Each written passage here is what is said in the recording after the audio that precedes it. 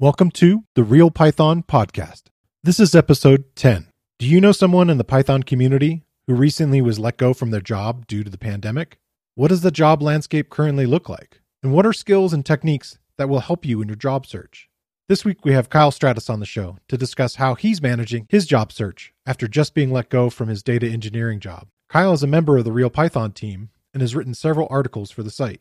We discuss Kyle's career and the skills that he's developed, which are currently helping him in his job search. Kyle left academia to work as a data engineer. His background helps him to communicate between teams of scientists and engineers. We also talk about Kyle's recent article on combining data and pandas, and he shares some tips on pandas efficiency and also hints at some lesser known features of Python generators. All right, let's get started.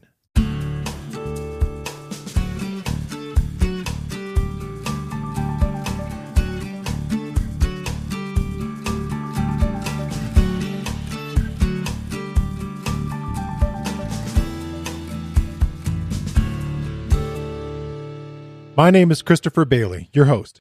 The Real Python Podcast is a weekly conversation about using Python in the real world, interviews with experts in the community, and discussions about the topics, articles, and courses found at realpython.com. After the podcast, join us and learn real-world Python skills with a community of experts at realpython.com.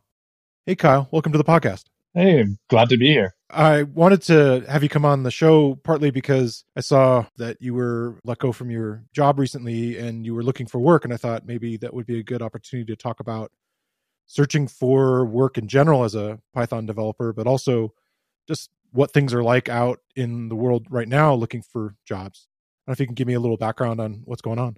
Yeah, sure. So on Friday, I was pulled into a meeting early in the morning that I actually almost woke up late for. I was like rushing into my workspace and 15 minutes beforehand, getting dressed and everything. And was told, because of the pandemic, I was going to be let go from my position. I was working at a computer vision startup called Affectiva that focused on bringing emotion AI to the world. And it's still a fascinating mission to me. I'm still, very friendly with everyone there. Yeah. Been getting a lot of support from my former coworkers and things like that, which is, one of the best things about working at a small kind of tight knit company where, we're all kind of struggling through a lot of the pains of being a startup together. But yeah, unfortunately, basically everyone that was hired on around the time I was, which was right after a big fundraising event, were let go. So a lot of brilliant scientists, engineers like myself, all were let go as kind of a plan to extend the runway. Wow.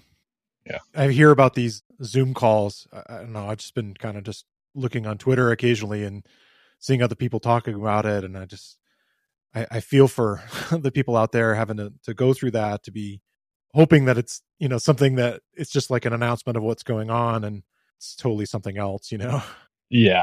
This was actually the first one in my career that I didn't successfully dodge by, seeing the signs and getting out, because it's such a weird time. You don't really know what's going on, and they've been fairly transparent about things and kind of the financial situation, and it didn't seem so bad or dire. And then this happened. So it's kind of blindsided. I was kind of shocked, but the news was delivered with what I felt was a great deal of empathy, especially considering some other places I've seen how people were let go. Considering we were, I guess, an emotion AI company, there's a lot of understanding, which I think is kind of unique in a lot of the engineering space. A lot of focus on emotion and empathy and kind of understanding where people are coming from and things like that. So, all in all, it could have been worse. I'm thankful that I have kind of the network and people that I've known through my career and just in life in general that have really been there for me during this time, which has been just, mind blowing. Yeah, I was wondering about that. Maybe we could get into a little bit of your background and maybe how that's relating to those connections that you've built up over time. You kind of have a little bit of a different background as a Python developer. You went to school originally for biology. Is that right? Neuroscience. But yeah, neuroscience. Okay. Yeah, similar thing. We're in a different department from biology. But yeah, so I've always been kind of an engineer at heart, but I was really interested, especially in college, about brain-machine interfaces. So I started in electrical engineering, didn't do well the first couple of years. You have the weed out classes. I was also just adjusting to life in college and having to study basically for the first time ever. I had like no study habits whatsoever. Very easily distracted by going to a school that was a lot of fun. I graduated the University of Florida. Go Gators. So Sure. it was a really good time. But, I struggled in that and trying to get into that flow. And then I realized, I have to switch. So I decided to get on the other side of the brain machine interface problem and look at the brain.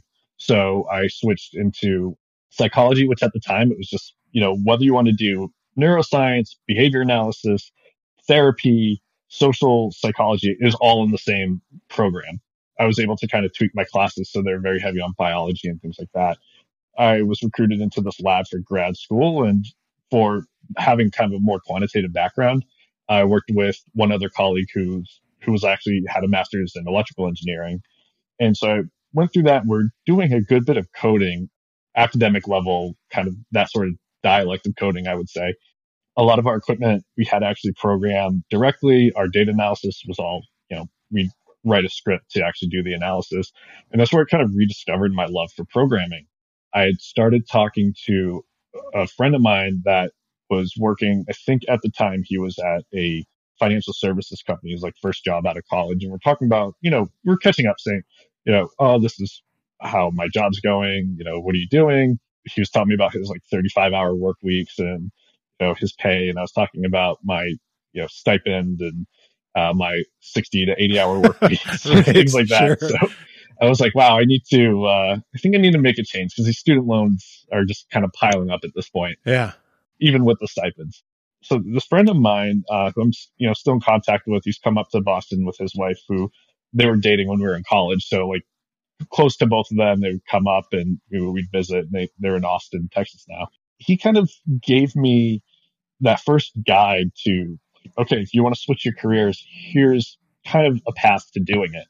And so for the next, I would say, academic year, I was just all in doing that on any spare moment I had. And this was on top of TAing classes, grading exams, grading homework and stuff, running a lab full time, writing my master's thesis, which I actually had to do twice over. So Oh my gosh. even more fun. Yeah. So yeah, I mean, it was just like, it was a lot, but if anything, it kind of made me realize like how much I could manage my time, shifting from that intense environment to an environment that's still intense, but it's generally a 40-hour work week. It was just like, it was very freeing. So he gave me this information that like literally changed my life. And I made it kind of a mission for myself to pay it forward as much as I could. I could never directly pay him back for that and basically all the advice and everything that he's given me over the years. I mean, I consider him my mentor because he's just, quite a few steps ahead of me. He's at Amazon now. Has been there for quite a few years. What I decided to do was just pay it forward to other people. And I've had over the years, people wanting to know about my story. Like, okay, you came from like neuroscience and this, and now you're a coder. Like what happened? And, how can I do this? So it meant a lot to me to be able to do that same thing for other people, no matter if it took like 3 or 4 hours out of my day sometimes. And because I was passionate about helping people, because I was helped and it was such like a big impact on my own life and the trajectory of it. And the reason I tell that story is that it kind of goes into why I have this, I hate to say network. It sounds so like clinical and businessy. I just really think of it as a group of friends and colleagues, which are most of the time one and the same for me, that act as this huge support network and that have helped me land on my feet many times. And, I hope that I've done the same for them as well. Going back to, kind of exiting academia, Yeah. I just started applying to jobs. Like, I think I applied to like 130, 140 jobs, very little experience. Wow. That's a lot. Yeah. Just like a couple of undergrad classes I took in grad school and intro CS class sort of things, little projects and tutorials that I did. And like, I got exactly one callback.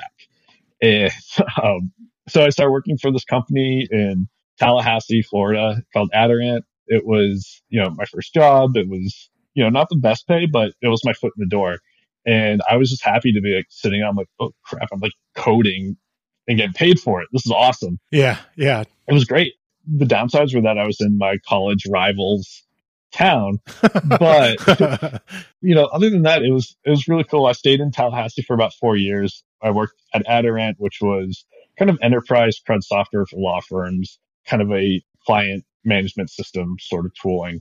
Some interesting problems around like syncing and deployment across networks and things like that.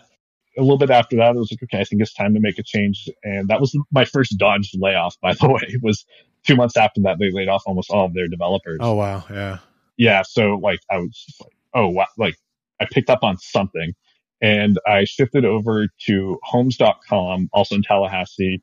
And that's where I learned like about data engineering. I didn't even know that was a thing. But when I walked in for the in-person interview and I looked at on the whiteboard, they had kind of a diagram of the whole ETL pipeline that was the main focus of that team. And that powered the entire homes.com website and kind of all the related websites that they had at the time. I was like, okay, this is what I really want to do. It's, there's no UI stuff or graphical user interface stuff to worry about. Everything's really predicated on performance, uptime, logging into the servers, deploying kind of manually and all this. And it was a lot of fun. And that introduced me kind of to the world of data engineering. Yeah. To take on that for just a second, can you talk about like what is ETL and what does it stand for? Sure. So ETL stands for extract, transform, load. These are pipelines that basically the overall goal of them is to take one source of data, take all that data, do something to it and put it somewhere else. And which, sounds really simple, but business constraints that get put on top of that. And also kind of I don't know if constraints the right word, but kind of the environments you work in make it even more interesting. So you have to deal with a lot of data. You have things. So one of the business constraints was that we needed uptime like crazy. Homes.com, the way the pipeline worked is that our data sources were these independent MLS multi-listing service. This is like a real estate thing.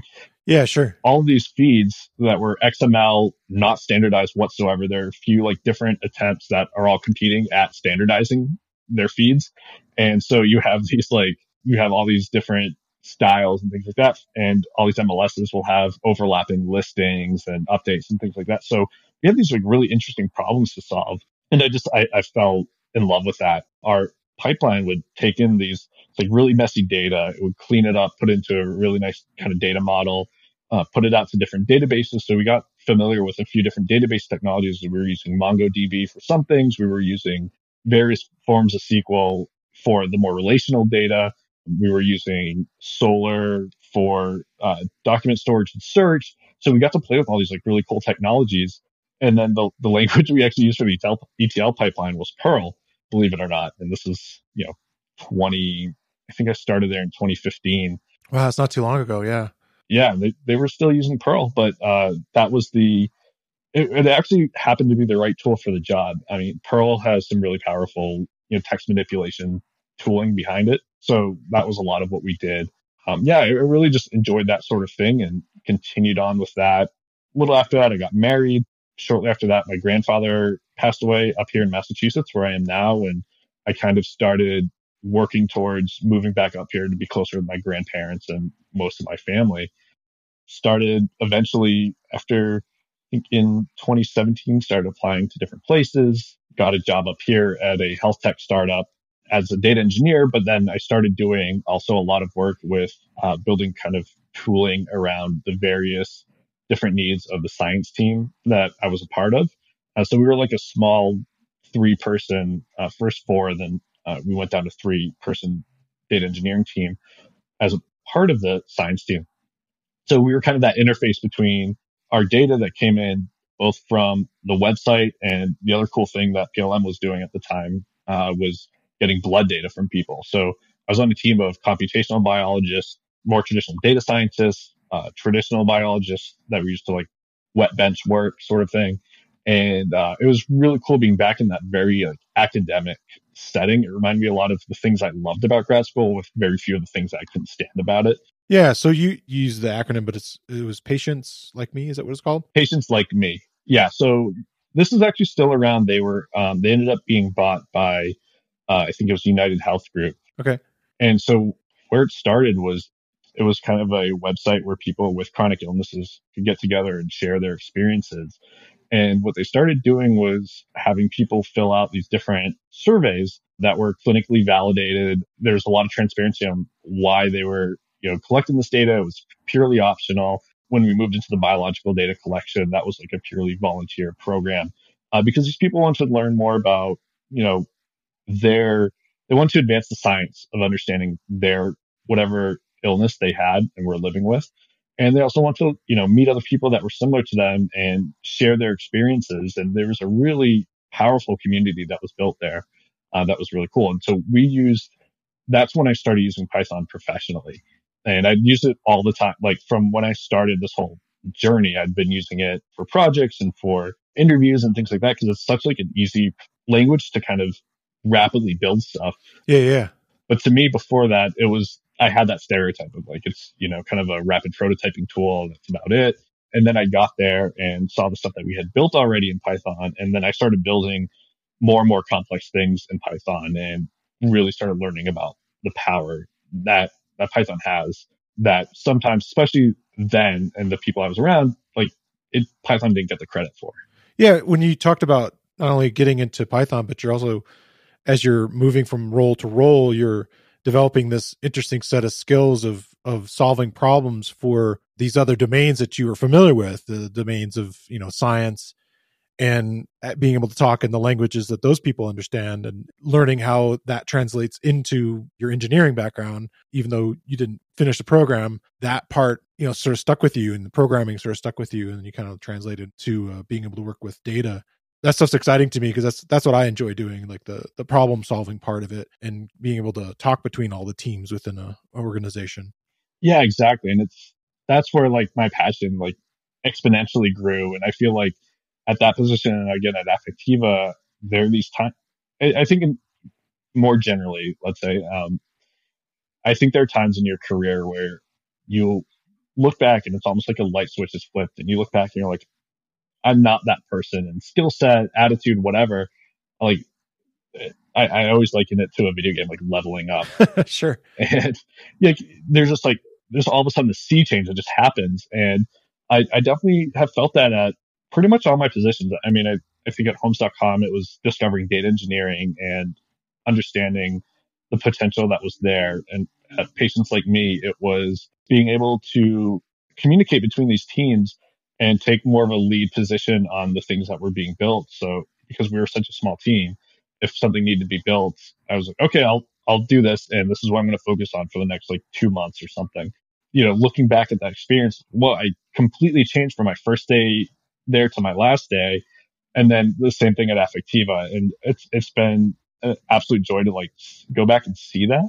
Yeah, at that time, I definitely felt like there's this leveling up where I understood more about Python, and I realized like I had this kind of semi-unique skill where I'm conversant in the language of scientists in academia, and I really find that sort of environment enlightening and energizing.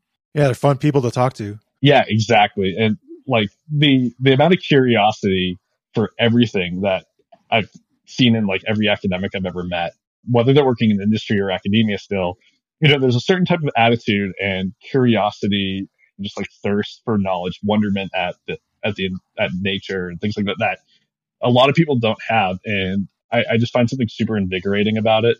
So that's where I saw like that leveling up was like, oh, okay, I can kind of bridge the gap between scientists doing these like heavy R&D things and like more production engineering. Because going back to earlier when I was talking about like that academic dialect of code, there was a lot of that. And everywhere in there, I saw that at Affectiva too. There's, you know, when you're rapidly building something because you want to understand the data and get the insights, you know, you're not really worried about reusability or right. readability after the fact. And you shouldn't be. That's not your job as a scientist. That's the engineer's job. And so I really found a good niche for myself, kind of bridging that gap.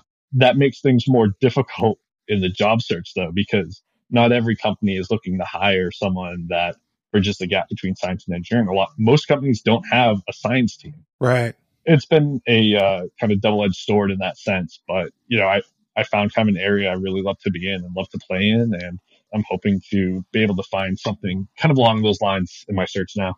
Well, the skill that you are building more than anything is just the ability to go back to the idea of solving problems and build those levels of communication to take the prototypical stuff that the scientists are building and turn it into structural things that are reusable and can become parts of the machinery for the business itself. So just any of those kinds of projects that you can talk about. And I think it translates really well because in the end, as I think a lot of people are seeing, the language can change and can shift. And we both love Python, but if it's something where I need to work with a different type of tool, I'm willing to learn it. I'm willing to get in there and get familiar with it and find out what the new features are. Hey, there's this new database technology, what have you. And that's the part of it that, like you said, comes from a bit of the academic stuff, is the curiosity and the excitement to learn.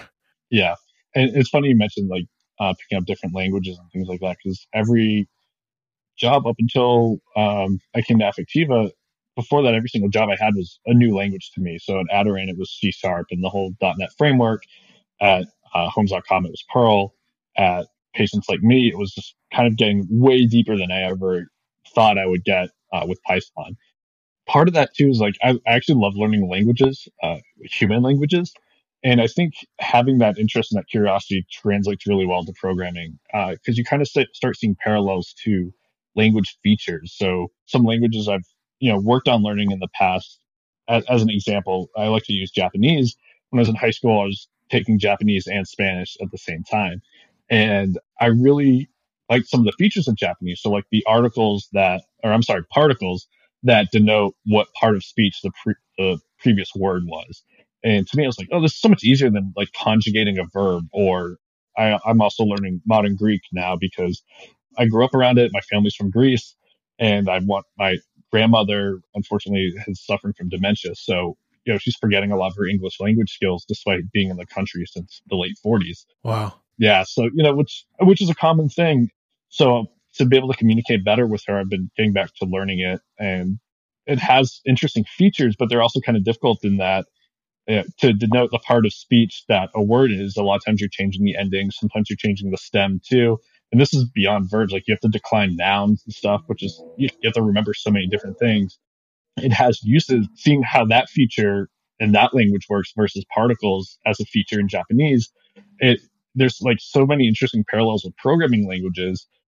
There's a lot of overlap there that I think that if there are people that are interested in language and communication in general, like programming is a great thing to get into. I mean, Larry Wall, who invented Perl, was a linguist. Right. That's that's such a super important thing to understand and have an appreciation for. And I think the flip side of that, if you're a programmer, learn about some languages. You'll find a lot of really cool, like I said, overlap and analogies there that you might find really fun to play with. I've fooled around. I had French in, I don't know, high school and a little bit in college. Mm-hmm. And then I realized I wasn't going to use it. And I was living in Arizona. So I'm like, okay, I should really look at Spanish. It's going to make way more sense. And so I started playing around in Spanish, and, I was surrounded by a lot of that culture in Arizona. And then my wife is from Hawaii. And so we moved there. We both didn't have jobs at all. We totally took a chance, but her parents were there. So I said, I really should probably have another language, and their Japanese is a huge one to learn. And so I started to dive into that, and it structurally is very different. So different from all the Romance languages, but yes, I didn't get too far. I ended up landing jobs that didn't require it. I have enough of it in my head that I can kind of think about it, and just even translating it into the symbols. And yeah, so I agree with you. Like, I think that's a really powerful tool to be able to translate into other things. It kind of brings me to this question that I tried to answer a little bit last week. Mm-hmm. It's basically about finding projects that were at the reading level of this particular person. They're kind of like at an intermediate level. And I think part of it is, I suggested that you need to find those areas of the language that you're having a hard time with, like decorators was one of the things for me. And typing and these kinds of things that look foreign to you, that look so strange. And then once you get that structural stuff under you, you can kind of build on top of it. Do you have suggestions for helping people like advance their reading level or finding projects that are at their own reading level in programming? Yeah, I'm a strong believer in kind of getting out of your comfort zone. I mean, my whole career trajectory has been a story of getting way out of my comfort zone and just kind of putting your nose to the grindstone until it clicks. And, I've been fortunate in that it pretty much always has. And it's, it's been exhausting at times, but, getting out of your comfort zone with that is always a help. It's, to me, it's like working out or, any sort of athletic pursuit. Sure. You need to do things that are harder, that aren't easy for you to actually grow. And your brain works the same way. Skills work generally the same way.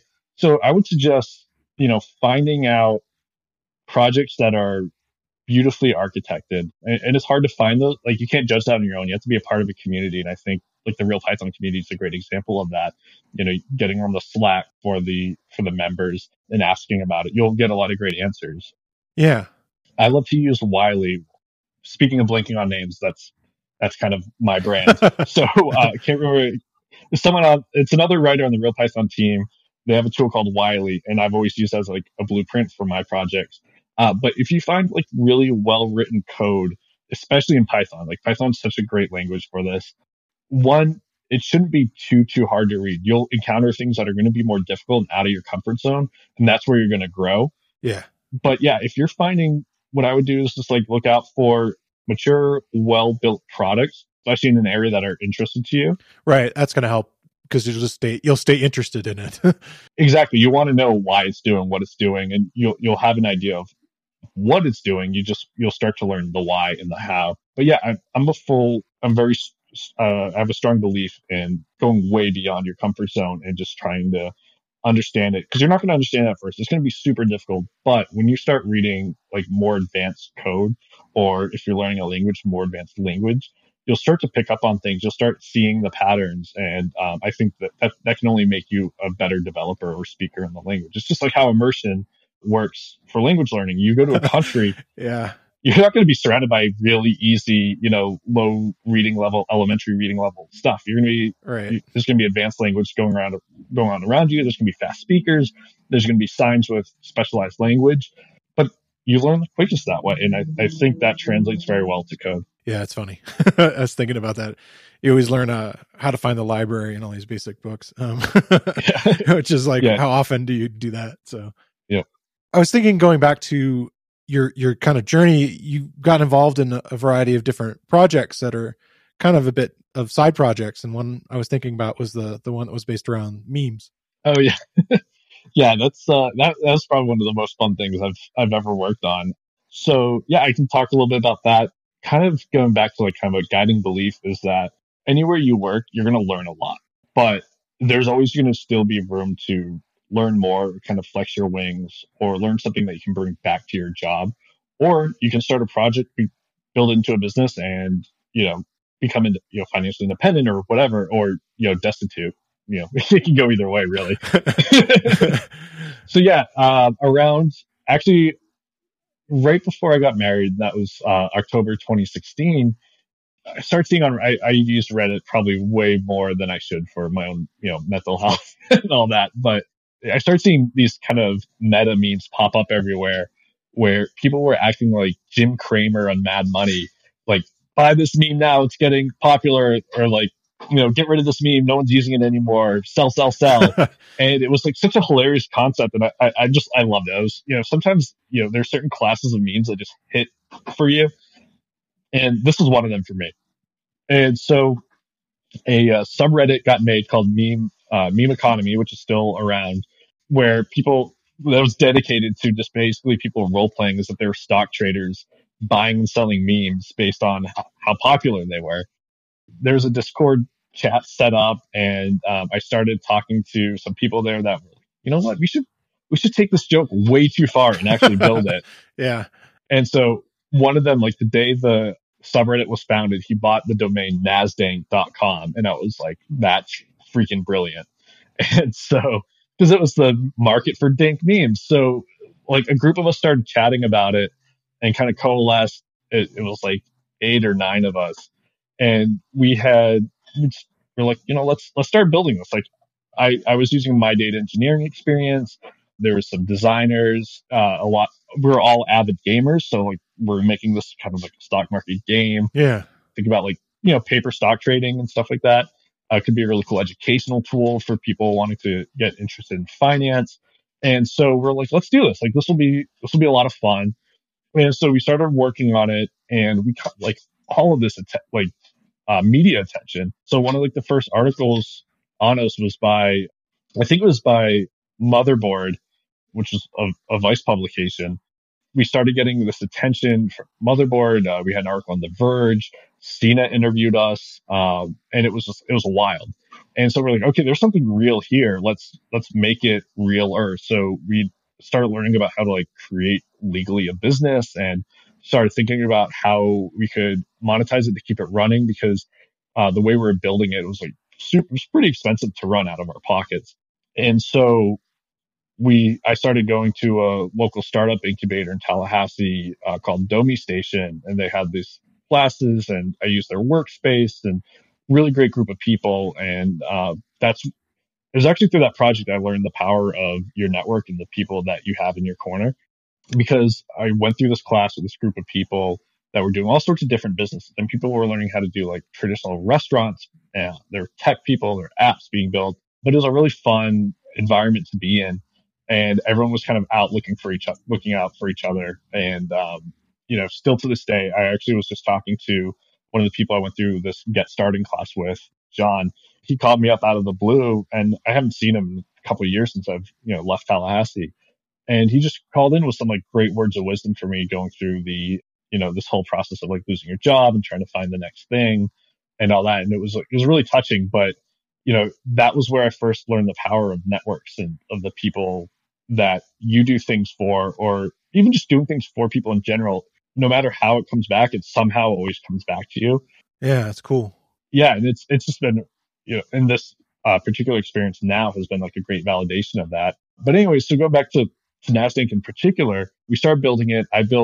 My focus was on kind of the business side and building the analysis engine, which what it did was is kind of like an ETL pipeline in that it read data live from Twitter, Facebook. We're building a Reddit source and all that in real time. It was getting all these tweets and all that. It would search them for images that we were tracking. So we had a database with these images in it. We had this fuzzy search algorithm that we used because memes change, but they're still kind of in the same class. So if you think of like kind of the standard older memes that had impact font across the top and bottom, that font would change, but it was still the same image, things like that. So we had this fuzzy search algorithm that we used to find for matches in our database. Then we had it within that whole process. When we found a match, we had an algorithm that would determine like a popularity score. And then from that, we would aggregate all the popularity scores for a single meme that would determine its price in the game. And then on the front end, we had an actual like stock market you could go into. You started out with GBP or good boy points. So those were, which came from, that itself was its own meme. And so we had this game and we had a community of people that were interested in it. I still get pinged here and there like, hey, when's NASDAQ coming back? Like, we still want to use it after all this time. And so we started building it, got all this attention. I started through Domi Station. I started going around and pitching it to get funding so we could go full time on it. And unfortunately, Florida, I don't know if it's still this way, but the ecosystem at the time was kind of very conservative around, what kind of things they funded for startup stuff. Yeah, exactly. There's not a lot of like tech money involved. So not a lot of people understood the value of games and also like how it could be transformed and used for other things. Because, there's some different business cases you could approach with this technology. If you're looking at the conversation around images, well, ad campaigns, that's kind of a no brainer, right? You can see how people are reacting in real time, how popular your actual campaign is beyond like kind of the traditional KPIs, especially if you're interested in shooting for virality on social media, which like everyone is still to this day. I think of the most recent thing with as Bloomberg, right? Yeah. Bringing all those people to create memes for him. Yeah, exactly. And there's a really cool ecosystem there with meme creation and also, usage there. I mean, there's a whole field of study on it that predates internet memes. I mean, the idea of a meme is kind of a general concept of a mutable artifact of culture, and the internet has only accelerated that. And so it's a really interesting space to be in from a nerdy academic standpoint, which is where I kind of come in, and also just from someone who uses the internet way too freaking much, like myself. Right. Sure. But like the frivolity of it, is what drove the interest, because we were like, let's take this way too far, this stupid joke, and make it into something. Unfortunately, we weren't able to get the funding for it, and it kind of petered out. I'd love to get back to it and rebuild it and modernize some of the things that we did. But, as of right now, it's unfortunately not in the cards. But from that, that whole experience, and this is why it's another like kind of guiding philosophy for me, is always build things. I learned stuff that was directly applicable to my job, specifically in using MongoDB and the aggregate queries that it has. I was able to actually use that knowledge I used in building this to go back and say, hey, we have this. One of my coworkers was having an issue. This is at homes.com, was having an issue with a query that was taking, that just, it wouldn't finish. Wow. Yeah. This whole process, when we actually calculated out like how long it should take theoretically, if it could run for that long, it would have taken 140 days for something we need to do every week. Oh my gosh. So, yeah, that's not going to work out. Yeah. So was not going to work out at all. So, I used, some of the tricks I learned in building the analysis engine for NASDAQ. And I was able to eventually, and I have an old article from I wrote it in 2017 on my personal blog, kylestratus.com, about how I actually went about solving this problem. So it's like, oh, I think I have an idea of what I can do to handle this. And so I used these aggregate queries. We were able, in this kind of stage sense. So we do one change and see an improvement. We do the next one, see an improvement. Then we'll hit a roadblock. Okay, we need to kind of re-architect the data. And we had a measurement kind of on our side to where we could go to management and be like, hey, if we redid how we were ingesting this data, then we could get this query to run a little bit, we could run it faster.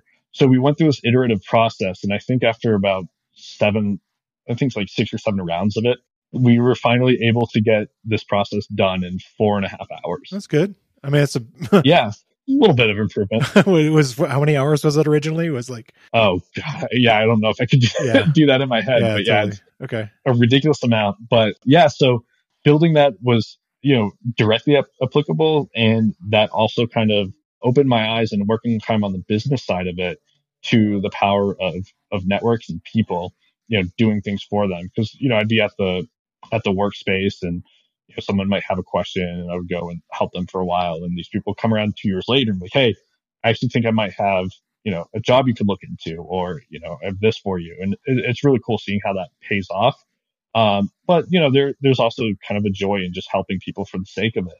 But yeah, so that petered out. And then towards the end, what was kind of the nail in the coffin was I got this nice letter from NASDAQ. They discovered us. And they're like, yeah, change your name, or we're going to sue the pants off of you for the rest of your lives. Oh my gosh. And I was in some negotiations with the lawyer. And then I had a lawyer in Tallahassee that was a really big part of the local ecosystem there, Jake Kiker. And he took it on for free and was like, yeah, man, unfortunately, the best we can probably do is just have you guys change the name. And then I started kind of the process of moving, and it just, unfortunately, we ran out of, funding and everything. So that just kind of petered out. But we still have the code. There's still hopes that we'll revive it one day, and people will be ready to trade Dank memes on the market. Yeah, you changed the name, right? You have a new version? Yeah, we switched to DankX for Dank Exchange, because we wanted to keep that kind of that history of the DANQ sort of thing. Yeah, it still feels like one of the exchanges. Yeah, exactly. That's good. Yeah. Cool.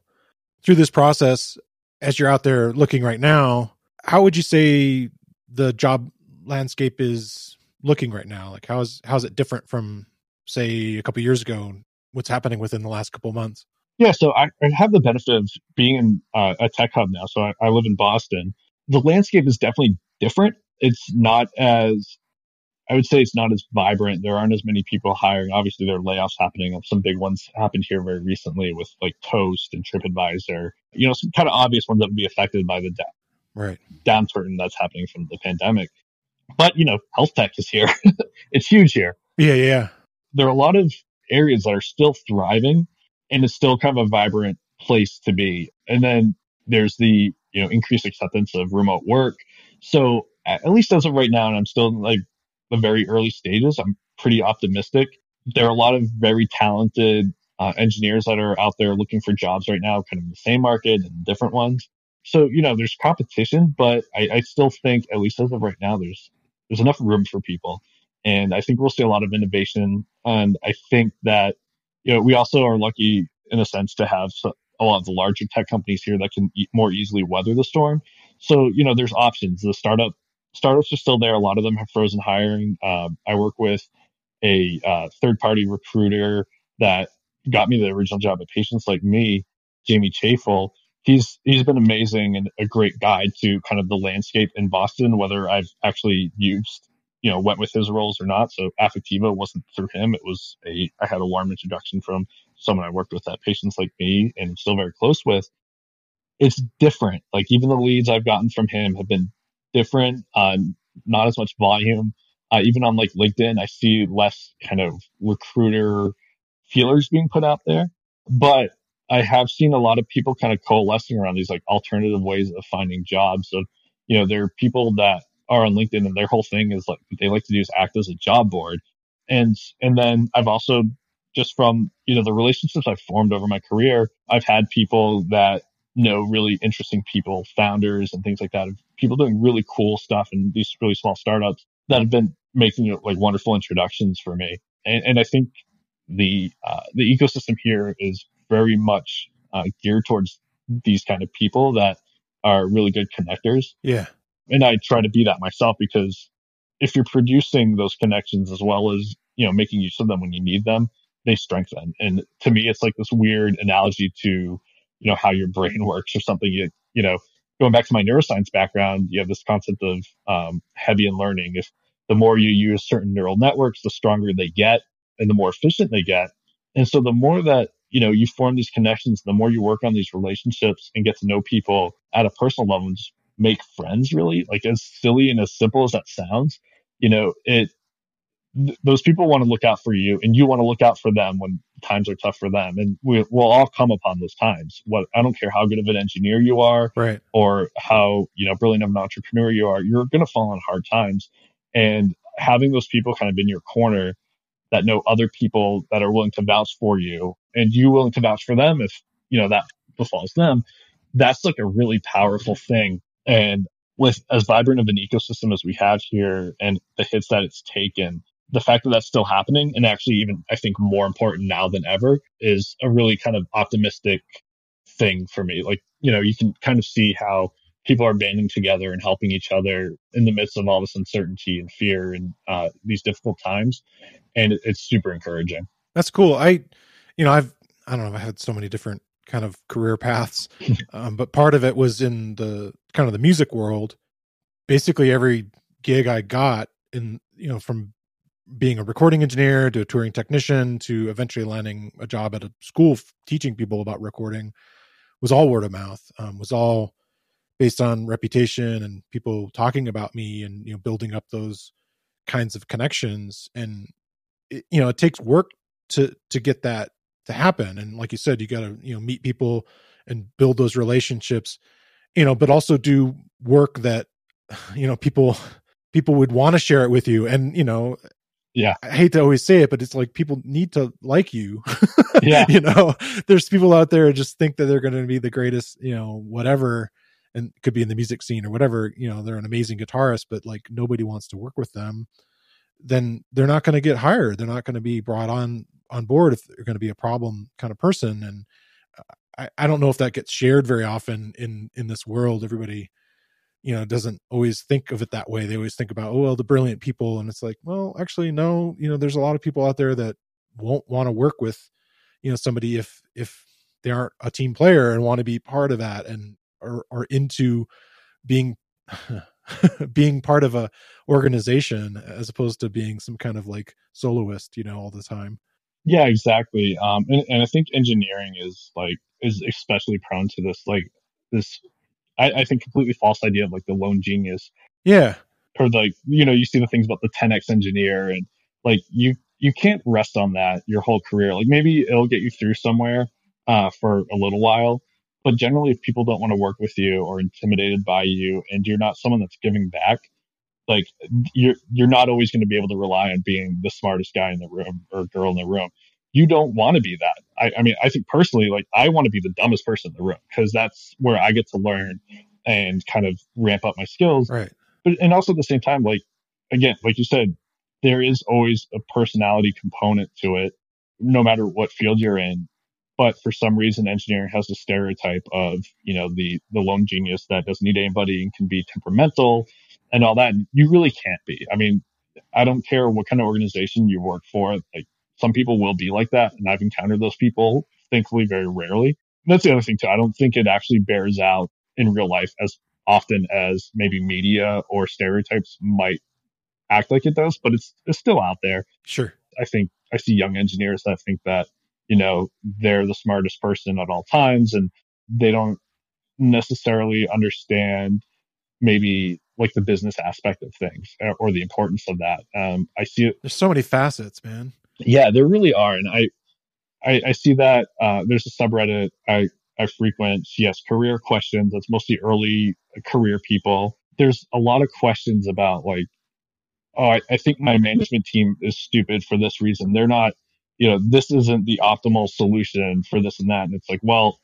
you're completely ignoring business constraints and you're working for a business. Right. You know, it's not all objective, black and white sort of decision making. If it was, you wouldn't need, you know, managers, you wouldn't need product managers, you wouldn't need a lot of that. So I think that's something that if you're going to stay in the industry, like kind of you get disabused of that notion pretty quickly if you have it. But yeah, there's being able to just like know and understand people, be empathetic is something that I actually do see it more in this industry than I thought I would. But I don't think it's, you know, fully kind of where it should be maybe. Yeah. But that being said, like there are a ton of great people in this field and most people and a lot of the culture too, like that comes from open source software. And I think that's really been the guiding philosophy is one of being able to help and share knowledge and wanting to share knowledge for free and kind of giving up the ego of I am the best. And that's all there is to it. Of course, there are exceptions, but I think for the most part, people will grow out of that if they have that idea, or they'll end up leaving the industry frustrated because they think it's their way only. And that's not how it works in the real world whatsoever. Yeah, I feel like Python, you know, the community around it is definitely one of the most welcoming and are interested in helping each other in general compared to some other, you know, languages I've seen in other environments. Yeah. Just in passing, you know. So I love that about it. Yeah, I think so too. And I think part of it too is that, you know, it's on its face, it feels like an easier language. It's less intimidating for new people to come into. And so I think those of us that have been using it for a while, like we see so many people come into it and, you know, you want to share the joy. I find a great satisfaction in programming. I find it calming and meditative and fun. I mean, yeah, I enjoy programming. I know a lot of people like, oh, it's your job. Like, you know, you want to shut off when you go home. It's like, no, I have other things I want to build when I go home. I like building. Like that's just my thing. And I'm fortunate that my field is something that I enjoy doing for fun and that it happens to be, you know, a fairly lucrative field. Going back to like the musician thing, I really feel for musicians, because I understand that saying, like, you want to get your art out there, you want to create, and it's so much harder to do that as a musician. I'm a big music geek. I'm a big metalhead. I go to shows like all before COVID. I was going to shows like every weekend. Wow. I know a lot of the local bands around here, concert promoters, and it's a great, like really loving big community here of guys that like, you know, you wouldn't expect to be like that, but there's a really great like metal scene here. Everyone's super cool, but you know, you see these great musicians and you just see them struggle, for their art.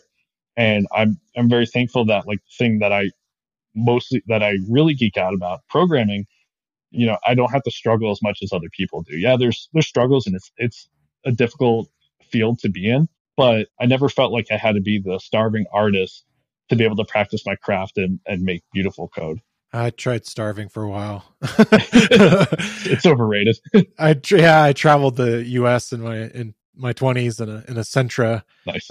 Pickup truck, and with like a little trailer, and you know we toured the U.S. and actually played some of the places in Boston, back in the 90s, and it was interesting times. But yeah, I don't know if I want to say I grew out of it, but I definitely grew fond of, of having a paycheck and having other things coming in. And Yeah, exactly. I still want to share what I create. Yeah, definitely. I think there's a lot of crossover there. Yeah, totally. Yeah, and that part of the creativity process is still there, and I enjoy that part of it. How did you get involved with writing for Real Python? Yeah, so when Dan first purchased Real Python from the original founders, he put out a call. I was following him. I think I just got Python Tricks, the book, and I'd been following him on social media and stuff and knew of him. I mean, his reputation kind of precedes him. And he put out the call for writers, and I was like, this is a great opportunity to kind of ramp up my own skills when I'm writing articles and sharing what I learned. I'm a very prolific note taker. Like every project I do, I have a ton of notes on it, whether it's like a single bug fix that I had to do or like I wrote up a whole new application from scratch. I try to keep notes on everything I do because I have a pretty terrible memory. And so writing about it really helps solidify it for me and making a narrative around what I did. And then I also have an archive so I can go back and be like, oh, hey, I did this 3 years ago. I forgot all about this.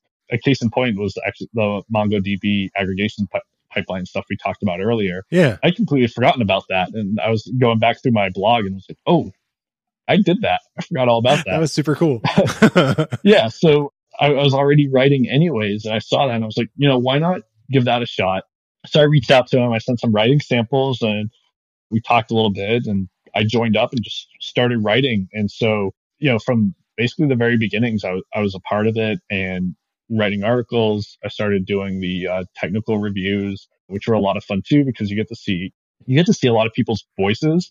And then for me, a lot of my technical review also kind of bled into the next step. So this is probably getting a little inside baseball for Real Python, but we have this like multi-tier review process for every article that goes through. And it's a very long and kind of arduous process. But if you look at Real Python articles versus from some other places. Yeah. Stuff that you might find on Medium or whatever. Yeah, exactly. You don't have that same level of quality and communicability. I guess is a word maybe that could describe, Sure. The articles. We have all these multiple layers. So I do technical review, which is like kind of the first step of the editing process. And it kind of bleeds into didactic review, which is the next step where it's reviewed for how easy it is to communicate the concepts that you're trying to communicate. And so what's really fun about that whole process is getting to see an author's voice, especially when it's a new author, and how they integrate that with kind of the overall style guides that we have and seeing how they grow as a writer. It's been, really fun seeing someone that I reviewed when they first started versus now if they became a regular writer, seeing how it's grown, how much easier it has gotten to do their review. And it's super rewarding. Yeah, so I've been doing that since, I think early to mid 2018 was when I started, again, right around when Dan kind of started this whole thing. Cool. But yeah, I've been doing it ever since. So you have your most recent article is about pandas Yeah. and doing merging of data frames. Yeah. Yeah. So that one was really fun, but also extremely difficult to write. Being like kind of the place I've sat at in my jobs lately is that as that interface between science and engineering. I use pandas a ton. My customers, my internal customers, science teams are like in pandas every day. That's like the framework to use for any sort of data analysis. And it's powerful and intimidating and there's just a lot to it. And so when I first saw that, I was like, okay, I can do this. And then comes the writer's block. I missed so many deadlines on this article. Thank goodness for Joanna and some of the other editors with how patient they were with me with that. Because, there are these articles that a little bit or a good bit about, and then you start delving deep and realizing there are so many more layers like you had no idea even existed. Right. And this was one of them. And it took a lot to finally get it out. But when it was finally finished, it was probably one of the more rewarding articles that I wrote because I ended up learning a lot from the process of writing it and from developing exercises and things to really hammer home kind of the concepts of merging. And, it seems simple on its face. All right, merging, it's database merging. Fine. Join. Okay, it's pretty much the same thing as that. Right. Concat. Okay, we're just plopping two things together. But then you start looking at all the different options and all the different use cases and how people are using those tools and how they're expressing their data with it. And it's like, oh, this is going to be a long article. How do I make it, readable for people and keep their attention, but also, help communicate the power behind it? Those sorts of articles are super difficult to write, but they're some of the most rewarding. I think that's probably been one of the more popular ones that I've written.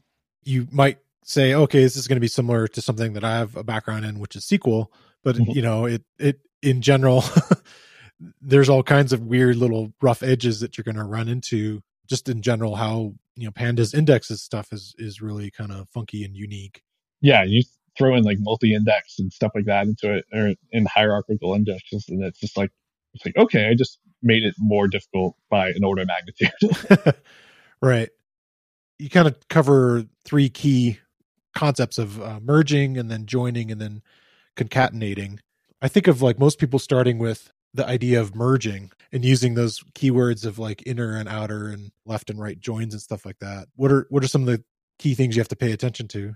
Yeah. So with this article, I actually starting with merge is a very conscious choice, in that I wanted to start with kind of the more difficult part, and this goes back to what we were talking about earlier of like kind of, if you want to ramp up your reading abilities, you go beyond your level. And I think merge itself, whether you're doing it in pandas, SQL, whatever, that's going to be like the more difficult one because there's so many different options. There's a lot of set theory behind it, which is why I wanted to start with this. I think, structure is such an important part of writing, especially when you're writing things to teach other people. I thought this was kind of the right way to go. Start with like the most difficult part of it. Because when you go to join and concat, it's like it's almost feels like child's play compared to it. So yeah, you have all these different options. So you have the inner, outer, left, and right joins. And when I see this, I always think of the Venn diagrams. If you look up like SQL join Venn diagrams, that's and I actually made some for this article to try to illustrate what the joins will result in. Because I think if you think about it that way, the whole idea of like an inner join versus an outer join or a left outer join, Yeah, start to kind of become clearer. In the SQL world, it's never going to be clear because different of plain left join in SQL, if you're using like Postgres or MySQL or Oracle's PL SQL, all can mean different things. Plain like left join could actually be a left inner join or a left outer join, or it could actually, there's some weird things that happen. So at least in pandas, you have like the vocabulary is just unified. Yeah, so you have like a lot of options with merge that allow you to do a lot of neat things. So in this article, a lot of the projects are kind of built around climate data from the National Oceanic and Atmospheric Administration. cool. It's real world data that you can kind of play with and understand, and it becomes kind of easy to demonstrate the different types of joins you can do by using this data, because it's super relational, which is really important when you're kind of putting together data sets, especially with merging. There has to be, some kind of connection, obviously. Yeah. So you can kind of really easily see the results of outer joins, a full outer join versus a left outer join, and when you're going to want to use those different things. And that's only one of the options. I mean, that's the most important one that I think anyone using pandas and merging data sets with it will encounter. Then the next one would be on like this. This tells if you want to merge on a certain column, make that your merge key, then use this index. Otherwise, it will use, I think, basically every column that has the same name to merge on, which you don't always want. You probably don't usually want it. There's a lot of power behind all the options that are available to you, but with that power comes like, you have to be sure, you have to know your data really well. And I think the examples that are used in this article kind of help with better visualizing what the results kind of look like without using data that, if you're not familiar with the data, you look at the results and be like, okay, yeah, that looks right. And it'll be like completely wrong. You just like use the wrong join. And you accidentally dropped like, 5,000 columns Right. or rows or something by doing an inner join instead of the outer join that you meant to do. And, getting familiar with that sort of set theory in a way that you can actually apply in the real world, I think it pays off in spades. Yeah, cool. I think that having a really good set of data, if you will, to start with is, kind of crucial. It goes back to what you were talking about with your, ETL stuff of, cleaning data and getting it prepared to do any of this sort of stuff. Yeah. One of the things I actually struggled with in this article was finding a really good kind of clean data set to work with. I was kind of perusing data.gov, which is a good kind of jumping off point for data that various government agencies from the local level all the way up to the federal level in the US collect. And so there's a lot of cool data that are really fun to play with. There's like, traffic data, which is something that's super interesting to me, which is probably just from playing way too much SimCity growing up. But like traffic data and how that kind of maps to like, the idea of a graph is super cool to me. I don't know why, like routing things, infrastructure, pipelines, and that's probably why I instinctually like fell in love with data engineering, are all like super fascinating to me because how you route things is so important at like every level of life. And so there's a lot of really cool data about traffic flow in data.gov, but finding two sets that have some kind of relationship they can actually join on and demonstrate this with is a lot harder. It took me probably a good couple of weeks of, just looking at these raw CSV files and being like, this, and squinting at it, turning my laptop around. Like, can I actually do something useful and teach something with this? Yeah. Yeah, sure, I could build a cool project with it, but will it communicate what I want to communicate? Right. And that whole skill, like, I had no idea how important that skill was until I started writing for Real Python. That bled into everything else in my career when it comes to mentorship and teaching others or even just showing my work. Yeah, I agree with that too. It's like having concrete examples to share with, again, you're working in environments where you potentially have owners or managers or other people that are removed from the two teams that you're part of, which are, the scientists and your engineering data kind of teams, and then having to like share something that makes sense to them, that like, this is usable. This is why you should invest in this. This is why we should, put resources here, and like figuring out ways to communicate that is a whole unique skill set. Yeah. And by teaching it, it's like a huge part of it, kind of like going back to what you're saying with building in the article. Yeah. I mean, I think teaching is also one of the best ways to learn. One, you have to know whatever you're teaching very well. But the other thing that's really, I think, stimulating about it is the questions that you get. And this was one of the things I loved, even going back to grad school.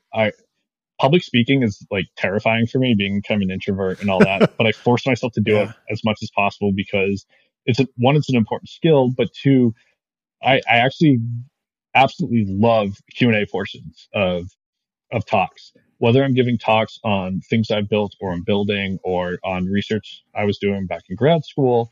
That question and answer portion is one, that's where if you actually know what you're talking about. And two, it's really stimulating in that you're in a room with very smart people, whether you're giving a tech talk, science talk, whatever, that are interested in what you're doing. They're there to hear from you.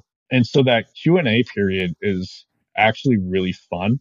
And we kind of get that with the comments at Real Python. They're saying, true. Any sort of thing you put on the internet, don't read the comments. But the community is really, really great on Real Python, and very intellectually curious and wanting to know more about what you have to say. And that part of it, I think, reinforces the things that you learn on the whole path of either creating the material or just in your career from using it. And it allows you to kind of look at it from someone else's perspective and understand how someone else might perceive your work. Yeah, definitely. And that's like super invaluable, because the more perspectives you can kind of understand and empathize with, the better whatever you create becomes, I think. Because especially with coding, like I've always said this thing where, your code is communication, right? Like really good code can communicate exactly your intention to both the machine and to the person that's going to read your code, whether it's you 6 months down the line, another teammate, a new junior member of your team, or a manager, or whatever. Code is always communication. I don't care how like optimized it is to communicate to the machine. If you can't communicate it to another person, it's worthless. Yeah. And so these kind of Q&A things with the articles or with talks, I think they help kind of refine your code as a craft that you practice as part of your life. It's so exciting too. I mean, typically, like at the end of a talk to have actual people, they listen, they paid attention, Yeah. they're asking questions based upon stuff. It's kind of frustrating when you put something out there and then it's just silent. Yeah, exactly. It's very frustrating. So you know how well you're performing. Yep. Yeah, I actually gave a talk back in October. Affective every year puts on this Emotion AI Summit, which is a really fun time. And I gave a talk about kind of the platform that you started to build out, which kind of was to manage our whole data lifecycle. So at Affectiva, we actually collected our own data. We have a warehouse out in one of the suburbs of Boston where we take people, put them in a car with all these cameras and stuff, drive around and, record how they reacted to things and find out when they're frustrated. So we'd collect this data and it would drive around Boston. It's really easy to get frustrated. Yeah, that was one funny thing when we were there. It has to be the city that I've heard the most horn honking in the world. I mean, maybe not the world, but like in the US that I'd been to. And to give you a flip side of that, if you were to honk your horn in Hawaii, it's gonna be a fight. Yeah. No one does that. Exactly. Yeah. I grew up, so I'm originally from this area, but I moved to a little beach town in North Florida when I was like 11.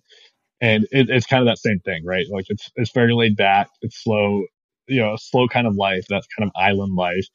And then on top of that, you're in the South where things are, kind of just slower and more relaxed in general. Yeah, exactly. And this part of Florida was still is culturally like a rural South area.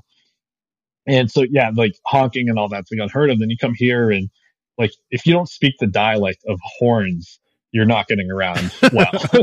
not in Boston yet. Exactly. So, yeah, we collect all this like really interesting data. We have internal labelers. We interact with third party labelers to actually understand people's facial expressions so that we create this training data for the scientists to actually create the models that would predict, given a video feed of someone would track their face and predict what they're kind of feeling at that time as they're driving around. So we started building this like whole platform to manage this because it was kind of ad hoc and, the teams were kind of siloed off from each other, which caused a lot of slowdowns and all these problems. So I gave a talk on how we were planning on building that and like what we wanted to build, why we were going to build it, the struggles that we've faced and like how we were going to go about actually solving those. And when I got up there, I mean, I was super nervous for like the week beforehand. I mean, giving a talk is always, stress inducing, even more so when you've only been at a job for a couple of months and now you're talking about this huge platform that you and a couple of other people on this Tiger team are going to build. But I get up there and the room had filled in.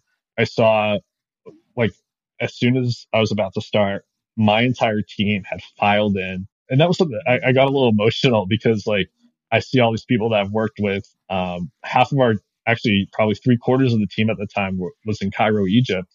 And a lot of them came to America or to Boston for the conference. And I saw them all file in and, they enjoyed it. I had a lot of good questions from them and then from the audience in general, like people were super interested in what I had to say. And that's when, I think you can feel like your work and what you're doing is really validated when it captures that attention and that interest in people. And it's super rewarding, especially for someone like me that puts so much stock into what I build and what I create. I look at it as like, it's probably the same thrill as, like you as a musician would have when you get up on stage and then after, people are coming up and talking to you about your music and, buying your merchandise and, all that fun stuff. Absolutely. Yeah. And, I see that same excitement when I go to a show and, I start talking to some of the bands I see or, I become friendly with a lot of the local bands and, their members and stuff. And, there's just this excitement that I think anyone that creates anything gets. People like actually interact and enjoy and get something or just have any passing interest even in their work. Yeah. There's this connection that's made there that's just like super cool. And I think that's something that and you can probably confirm or deny this, like that's something that drives the artist or the craftsman to kind of sacrifice for what they create. Yeah, absolutely. I'm already seeing it with the podcast, yeah.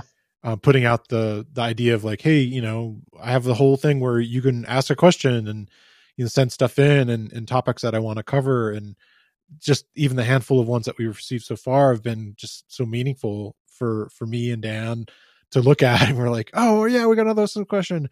You know. I was just gonna say it's funny because even little things like that, like interacting with the audience. Yeah. And I don't like saying the audience because it kind of others them, but like interacting with the people who are consuming and getting something of value out of whatever you're creating. I think for being on the other side of that as the audience, like for me being just a huge music geek and loving it, doing live shows and stuff like that, it means a lot to the fan or the audience to be able to get that sort of interaction and feel like they're heard by people that they definitely look up to.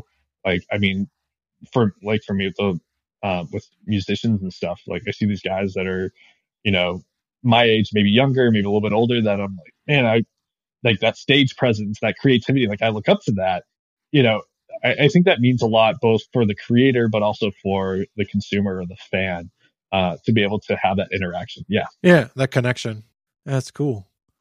So I have a couple regular podcast questions. Yeah, sure. What's something that you're excited about in the world of Python?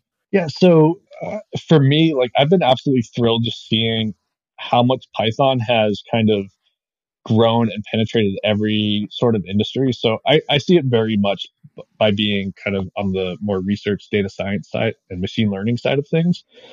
But Python is really becoming like this lingua franca, I think, of science in general. I mean, before you had like MATLAB and R and stuff like that, but I think Python's really like taking over there too. And seeing a language that was once seen, and I mean, I've had managers express this opinion, like seen as this like kind of slow toy language for maybe prototyping things, and that's about it, to it being taken like really seriously at pretty much every level, has been something that's really exciting to me. Yeah. And also just seeing how it allows a lot more people to get into the field and discover like kind of the love of programming as a craft or as a pursuit. I think Python enables that a lot more than some other languages might. And it brings it to a lot more people, and just seeing that growth and people having fun programming, is like one of the most exciting things for me. I'm really big on like mentorship and teaching, and also learning from, those I'm ostensibly teaching.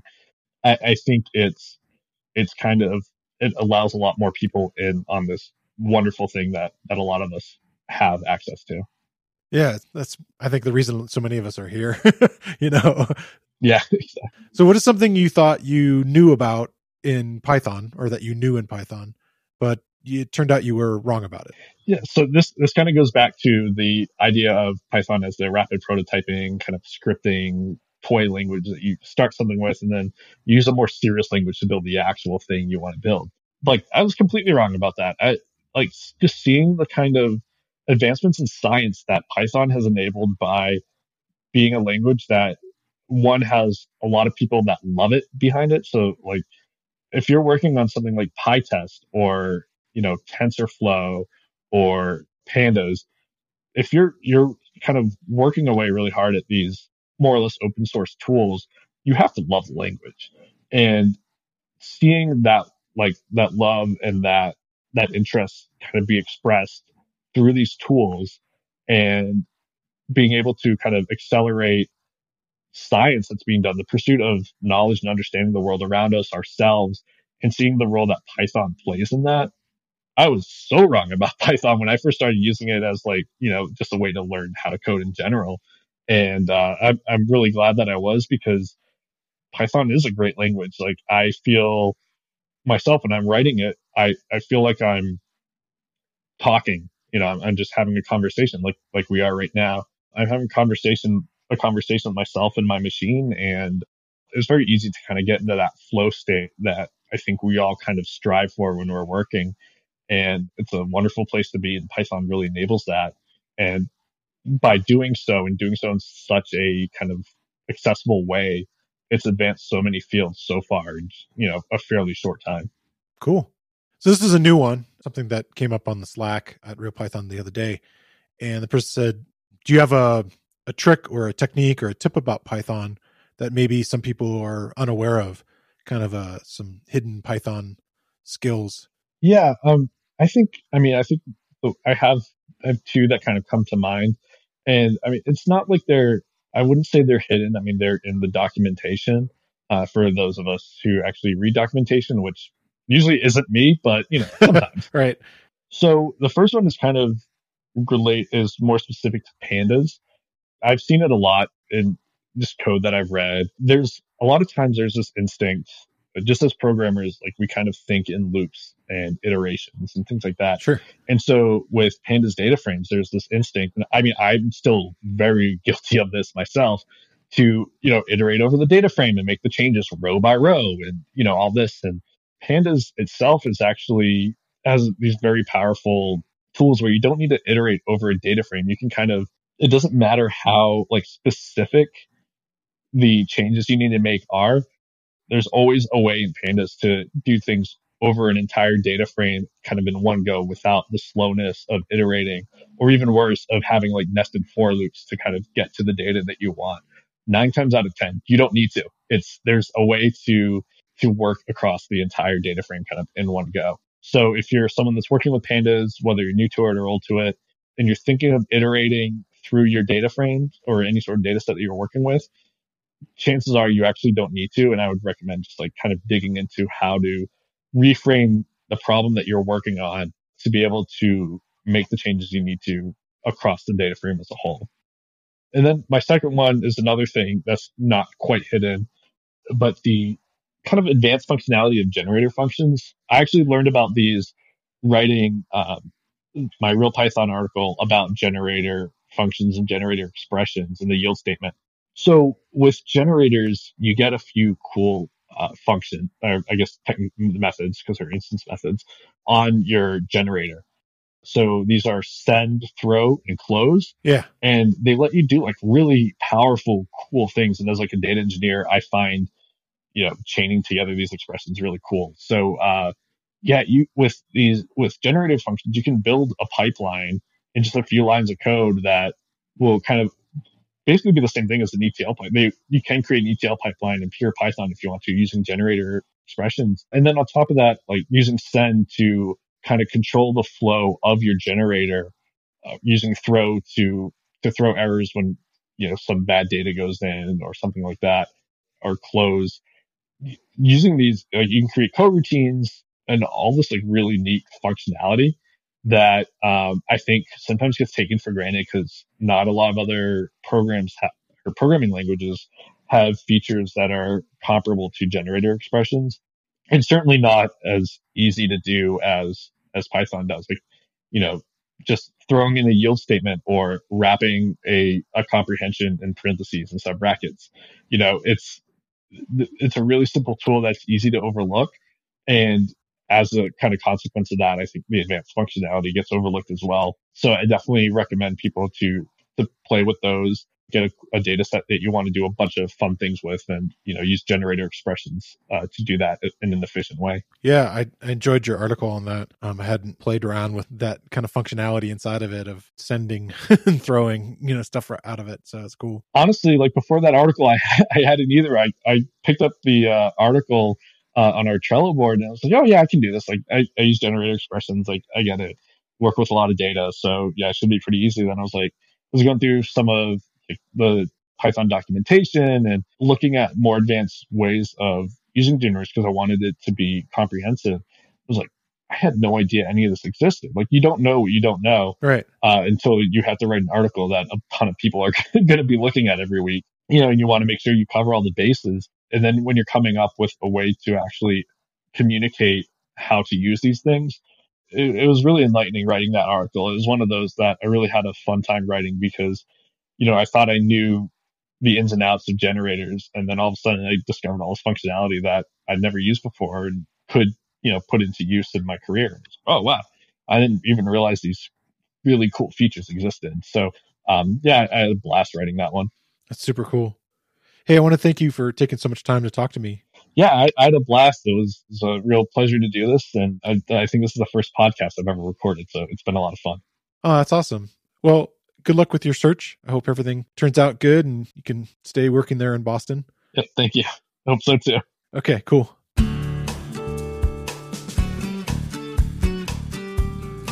I want to thank Kyle Stratis for being my guest this week. And I want to thank you for listening to the Real Python Podcast. Make sure you subscribe to the podcast in your favorite player. And if you like the show, leave us a 5-star rating and a review. You can find show notes with links to all the topics we spoke about inside your podcast player or at realpython.com/podcast. And while you're there, you can leave us a question or a topic idea. I've been your host, Christopher Bailey, and I look forward to talking to you soon.